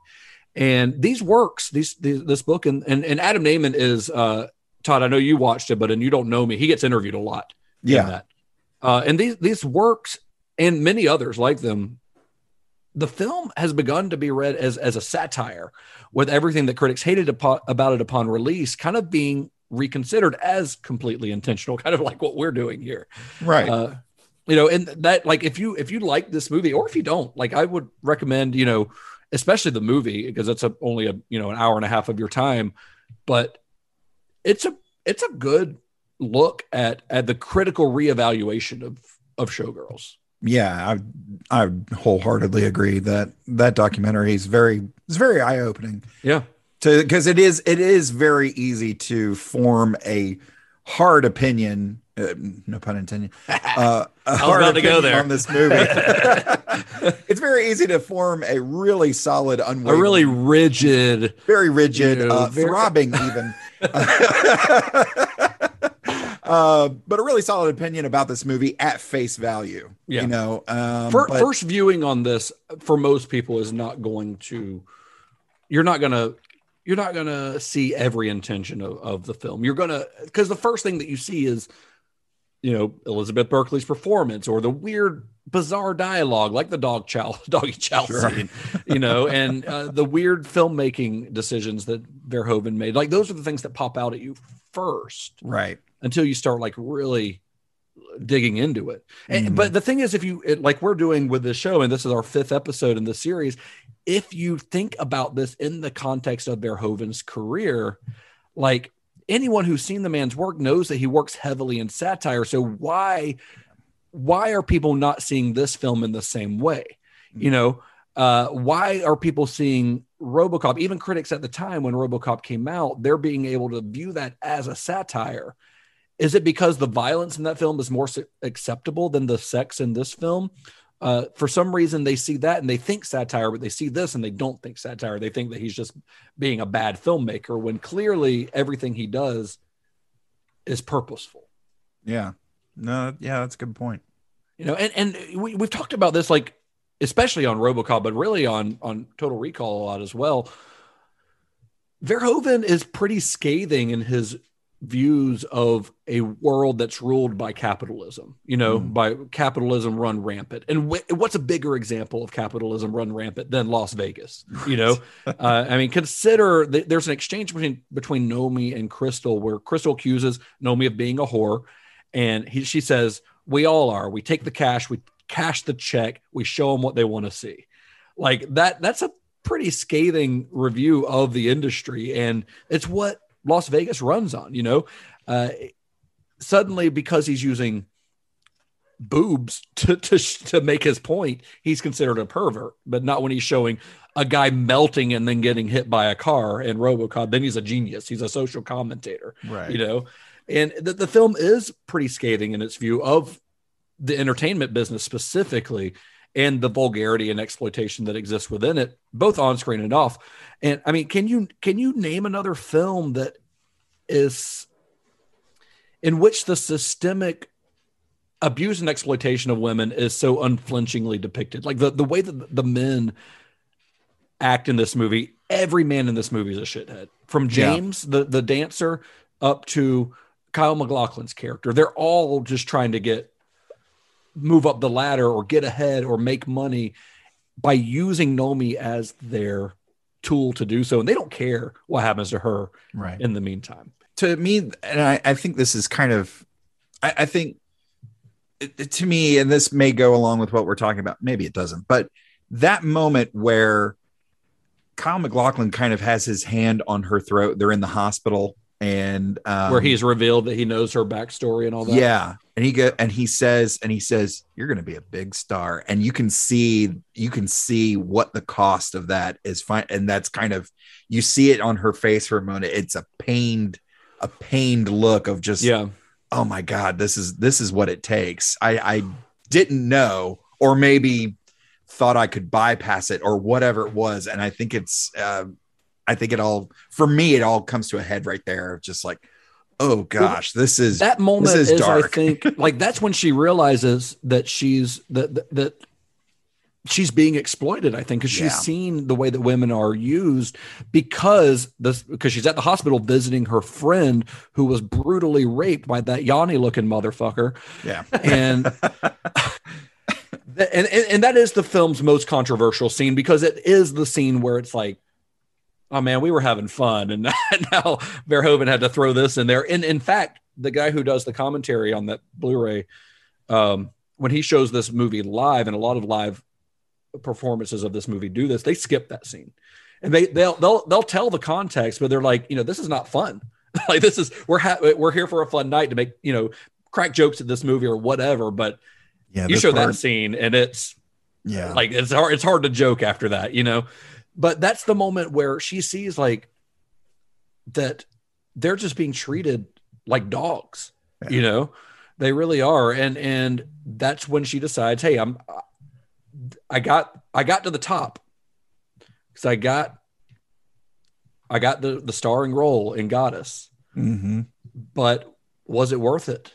So she leaves town. Yeah. So she leaves town, but she leaves to go to fucking Hollywood where the same goddamn thing's going to happen to her. Yep. Yeah, I read plenty of reviews that really, emphasize the fact that this movie seems like just over the top and ridiculous, except post Trump or Weinstein, that it really.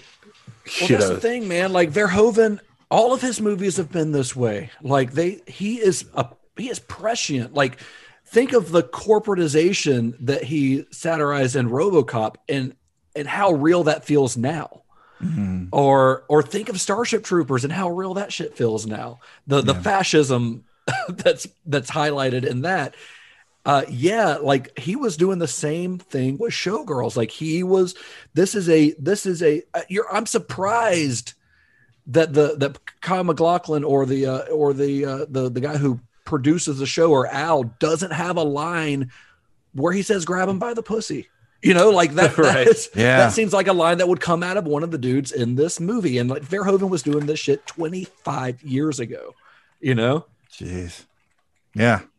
I mean, and none of this reading is to discount the absolute insanity on screen. I think Naiman in his book and in the documentary, he classified the film best, I think, when he calls it a masterpiece of shit. Like, I think that's great because there is a lot of like weird, bad, quote unquote, bad filmmaking decisions. But I think that term masterpiece of shit sort of embraces every facet of the movie because it is a very good movie. Yeah. It just does some really weird shit. I'd like to think that the shit is actually what they're commenting on. The masterpiece is the film, but it's about this shit. Yeah. It could absolutely be read that way. So before we move on any further, guys, do either of you have any further viewing for this one? Like if you were going to do a double feature, I don't know what you could put with this that would possibly compare, but if you were going to do a double feature with Showgirls, what would you show? Well, the thing that really came to mind for me, Todd, I wish, like Basic Instinct, by the way, is like the other movie like I can think of. That would work. Watch this.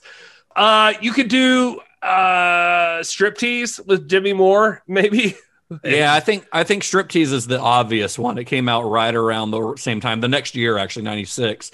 And it also won the Razzie for Worst Picture. It won 6 Golden Razzies, so it was just under Showgirls. But do you guys remember the movie 54? The Studio 54 movie, the one with Michael Myers. Mike Myers, yeah. I remember that working in the video store at like the exact same time. So we'll they would like play back to back on the commercial thing sometimes. Although I think 54 was like later, 98. Yeah, it came out 98. But anyway, go ahead. That's all I got. Showgirls. Striptease. Yeah. Or 54. Yeah, sure. Yeah, why not? Yeah. Well, I think I would go for Saved by the Bell. Yeah. I think I would go with a similar theme but different end goal in mind. How well they accomplish this. Probably Magic Mike. I was going to say Magic Mike. Dang, that seems to be like that's fun. Yeah. It's this, but it's the comedic side, and this is it is, but it seems very good. It's very good natured. Yeah, but it's got some darkness to it as well. Magic Mike does. So the first one, the second one's a little more fun, I think. But yeah, and Magic Mike's a great movie. I mean, Steven Soderbergh. People like to. Yeah, it's another one of those that like people would love to shit on, but Magic Mike's great. Yeah, it really is. Well, those were actually my choices were going to be either striptease or Magic Mike. So we're all on the same wavelength here. So I think then that another option besides those, and we're breaking a little bit of our own rule here on this further viewing, but as Gary pointed out a couple weeks ago, there is a Showgirls 2. It's called Showgirls 2 Pennies from Heaven. It came out in 2011. It's a great title. People don't want to fuck a penny. Yeah. So it stars Rena Riffel, who plays Penny / Hope in the film. It not only stars Rena Riffel, but it was written, produced, edited, and directed by her. And it was like a Kickstarter campaign, and it features a few people from the cast of Showgirls, including Glenn Plummer, who plays James, because he's Penny's boyfriend, and she goes to she's trying to be like on a TV show. It's also revealed that her full stripper name is Penny Slot. Oh, nice. I hope you're establishing that we have to do a bonus episode on Pennies from Heaven. Because, well, here's the thing: is not only is there. Well, I've not seen Showgirls 2 Pennies from Heaven. It is not an official sanctioned sequel. It was originally called something else. It originally had a different name called Star Dancer, I think is what it was called. But yeah, straight to video and VOD, it didn't get a theatrical release. So there's not really a critical consensus, although I have to imagine probably not great. Yeah, I'm glad we're not doing that, because whereas your wives were very accepting of this movie, mine not so much. No, have to suck it up. No, did she watch it? No, she was actually out of town at the time. Her loss then. So she might have loved it if she'd actually watched it. She might have. There was so Pennies from Heaven. Yeah, so that's a thing, but also there is also a Showgirls 3 called Showgirls 3 London Calling, which, Jesus, from what I understand, doesn't seem to have any of the same people involved in it either. It's directed by someone named Daniel Mansfield, who he has directed 3 other movies, and they seem to be gay horror like parodies. Anyway, Showgirls 3 London Calling, the plot of which I'm just gonna read it to you. Okay. Show business can be murder, as disgraced child star Ruby Foxglove is set to return to the stage in an all-new sexy version of Lady Shatterley's lover. Young ingenue Chiffon Collins also has her eye on the role and will stop at nothing to drag Ruby back into obscurity forever. It's lipsticks at dawn, and the deranged duo head to the stage, and this time revenge can be deadly. So it's rival Showgirls again. It's also known, there's the alternate title, by the way, of this movie is You Crazy Bitch, with an exclamation point at the end of it. Wow. So yeah, if you wanted to do a double feature or triple feature, go Showgirls 1, 2, and 3. They're not related in any way whatsoever, except for that one character. But yeah, whatever. It'd be a fun. They're surely probably terrible, but it could be fun. Could be a fun. Them not being terrible. Yeah, like what do you even do? Yeah. Hey guys, the thing is that what I love about this podcast is that we educate the listeners. And so obviously we've educated them on Showgirls, but one of the things, like, people may be watching this and thinking, like, is this real life? Is striptease an actual thing? Is, like, how do I give a lap dance? Well, one of the beauty parts of the Blu-ray is there is actually, with the girls from Scores, there is which is a strip club in Vegas, I believe, right? In Chicago and New York. New York, okay. Yeah.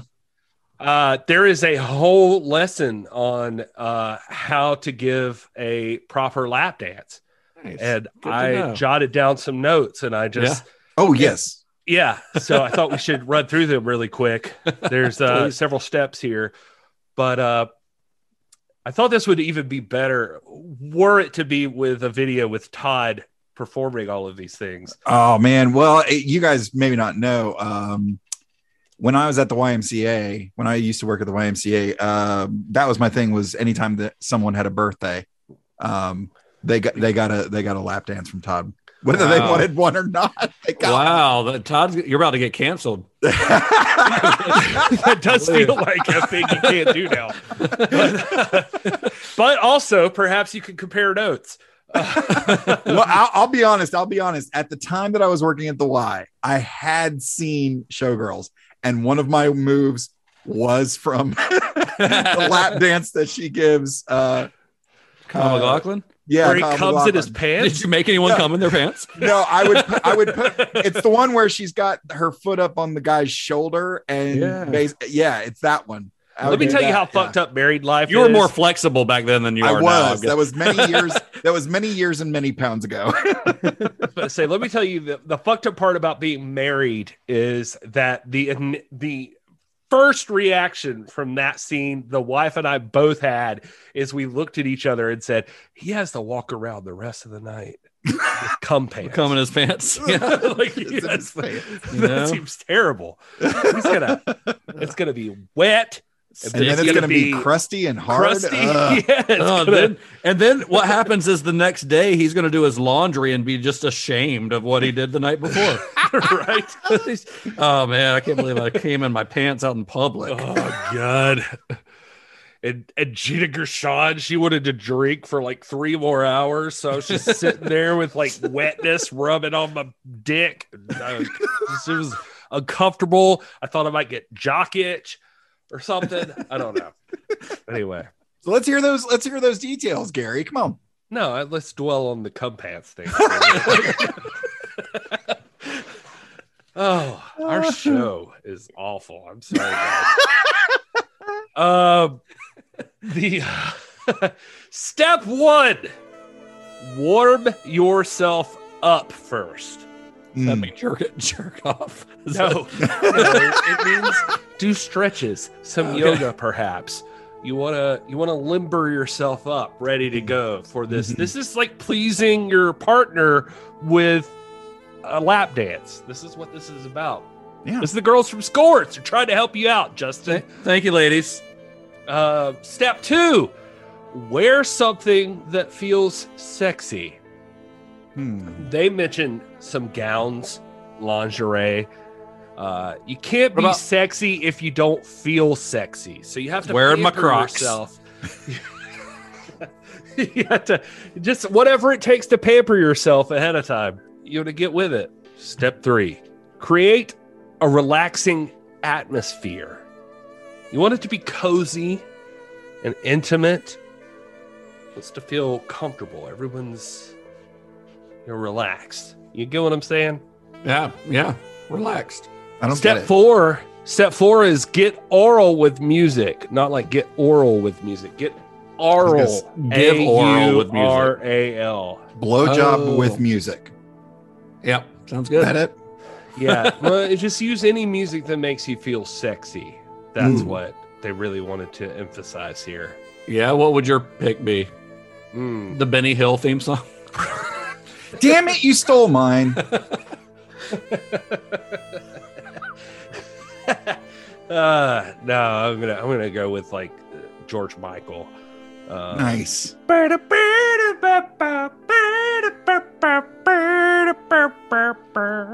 Anything by Limp Bizkit. Yeah. I just watched their Lollapalooza set. 10 out of 10 would recommend. It's awesome. Yeah. It's really good. I love that they're getting the recognition they deserve. Yeah, I'm not being ironic. It's a killer performance. It's really good. They went through a period where everybody was like, oh, remember when fucking Limp Bizkit performed? I was like, man, I was fucking into that shit back in the day. It's cool that it's like, not, that there people are now like, nah, man, it was fucking fun. Yeah. Anyway, is there another step to this? Oh, yeah. It was like, listen to Limp Bizkit.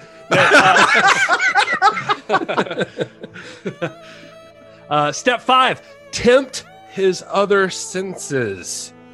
You want to have some nice sense. Fart in his face. So that is.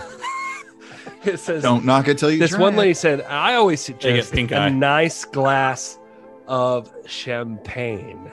Okay. And Champagne's always what goes better with champagne than strawberries? That's what she said. Okay. No, that is what she said. Yeah, There's no dancing involved so far. We're already 6 steps in. No, you're just working your way there. This is just foreplay. Step 6 is tease, poke. Wait. What? Not poke. I was going to say. Poke What? where? Tease, pose, and spank. That was the. It says that now your partner knows something good is coming. So pose for him. He'll So find it everything sexy. else wasn't an indicator. Yeah. Well, no, lingerie, it the was. It says champagne. now your partner knows. Now your partner knows something good is coming. So now you need to pose for him. Yeah, them. He'll find it. Becoming. No, not them. It said him. Oh, okay. He'll find it sexy if you spank yourself. Hmm. And don't. Side note here: don't let him touch you. It's all about the tease. Touch and go. You are in control. Yeah. Step 7, but you can touch. Use your outfit or tease him with your hair. Stroke his hair with your hands.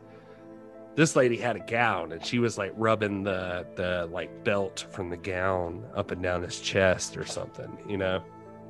You can touch. They can't touch. Spank yourself. They don't spank you, you know. Anyway, step 8 is move and show off. To dance sexy, you need to feel sexy. You got to lean forward and tease him with your eyes. Eye contact is so important. Your partner will find you sexy from every angle, so don't be afraid to show off your body. Todd, are you writing these down? I have it actually cross-stitched and framed here in my office, so I have heard these before. All right. Step 9, find and remember his zones. Everybody has erogenous zones. Ear, the neck, round the arm. You want to blow little kisses. Caress the hair. Around the arm? That's what it said. Around the arms. I typed this down from listening to the fucking thing. So Do we have some sexy music we can play behind this? Oh, we'll We find should. some. All right, yeah, cool, we gotta cool, cool. find some. Yeah, blow little kisses, caress the hair, all of the zones. Make sure you hit them. Nice. The butthole zone. Final step.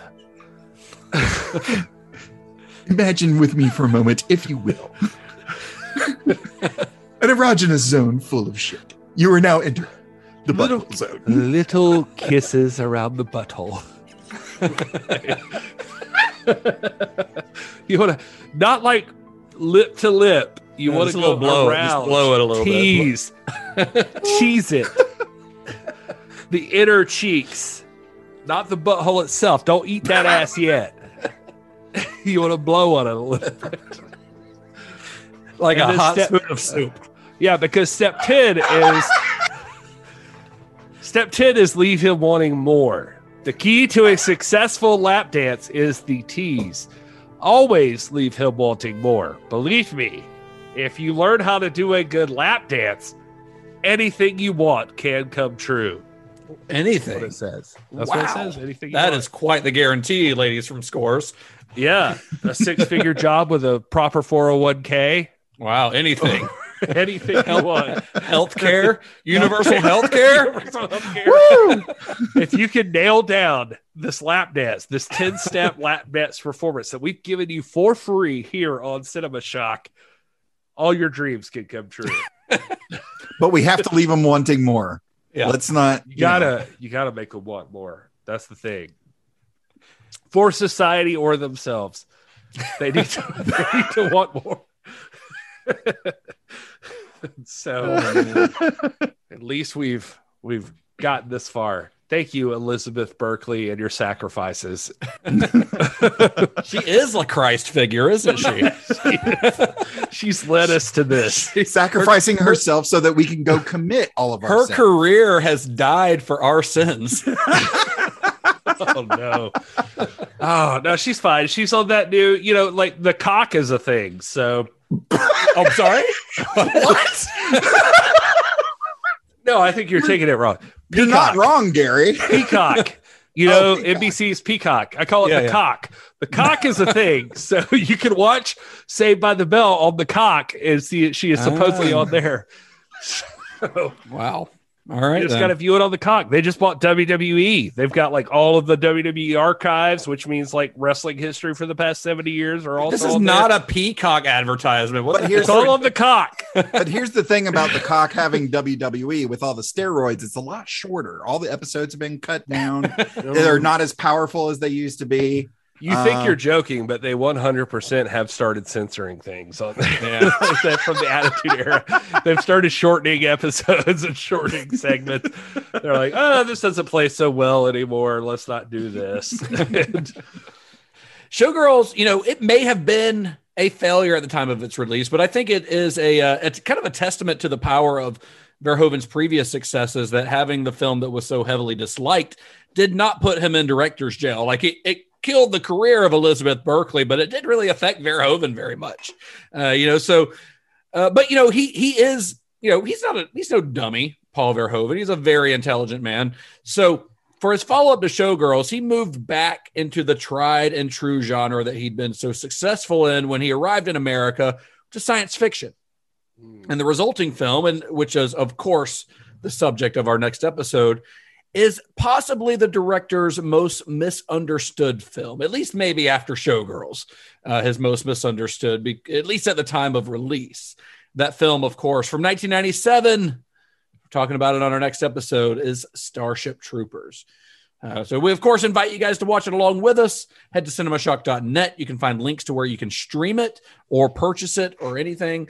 Watch along with us. These episodes are always better, I think, if you guys participate along with us, and consider this your like bi-weekly movie club. Right now you're just chugging along on that Paul Verhoeven train, but we've got 2 more episodes of this series, and then we're going to move on to something else. Doesn't it make you feel like classy as fuck to be able to be like, hey man, I've watched some Romero, some Shane Black. I've been a part of this. Like I know what this person's what's the word? Oeuvre is. Yeah, that's the word I was looking for, oddly enough. I hate it, but yeah. So now you're in the Paul Verhoeven oeuvre, and you're really, you can analyze him as an artist. You can discuss him. Starship Troopers, spoiler alerts, is one of the most perfect films ever made, in my opinion. So yeah, I am all for it that we got to this far. Maybe he hoped for it in Showgirls and failed, but I think he nailed it in Starship Troopers. It's a 5 out of 5 for me. I'm just telling you right now in this episode. No need to come back next week. I'm just telling you, Starship Troopers is amazing. It's great. So watch it along with us because you're going to love it. Yeah, we discussed it in the last season, but we're gonna hit it harder this time and really talk to you about why Starship Troopers is fantastic. So if you want to follow along with us, we're on social media at cinema_shock. That's where you can find us on Instagram or Twitter. You can also like us on Facebook or join our Facebook group on there. Or you can join our Discord. You can find a link to that on our website, cinemashock.net. You can also find a link to merch and all of our old episodes. And you can find all the series, like the Paul Verhoeven series, with all the episodes grouped together. And it'll also have like little links to, related episodes, related series, and things like that. So we've got it all mapped out for you. Cinemashock.net. You can find links to all of our social profiles on there, including our personal social media profiles. Speaking of which, where can you guys be found on the internet? I am at This Is Gary Horn on all of the things. And I just want to give a quick shout out to Justin Bishop, because he is holding it down on Cinema Shock. He is really making it special. And so I just want to express my love to you, Justin Bishop. Well, thank you, Gary. You can give me that lap dance later. I will. Well, now I have like step by step. You got to be patient with me because I'm going to read the steps as I'm going. That's okay. So, there will be like moments of awkwardness, but it's going to be super hot. Todd, where can you be found online? I'm at Mr. Todd A. Davis on all of the socials.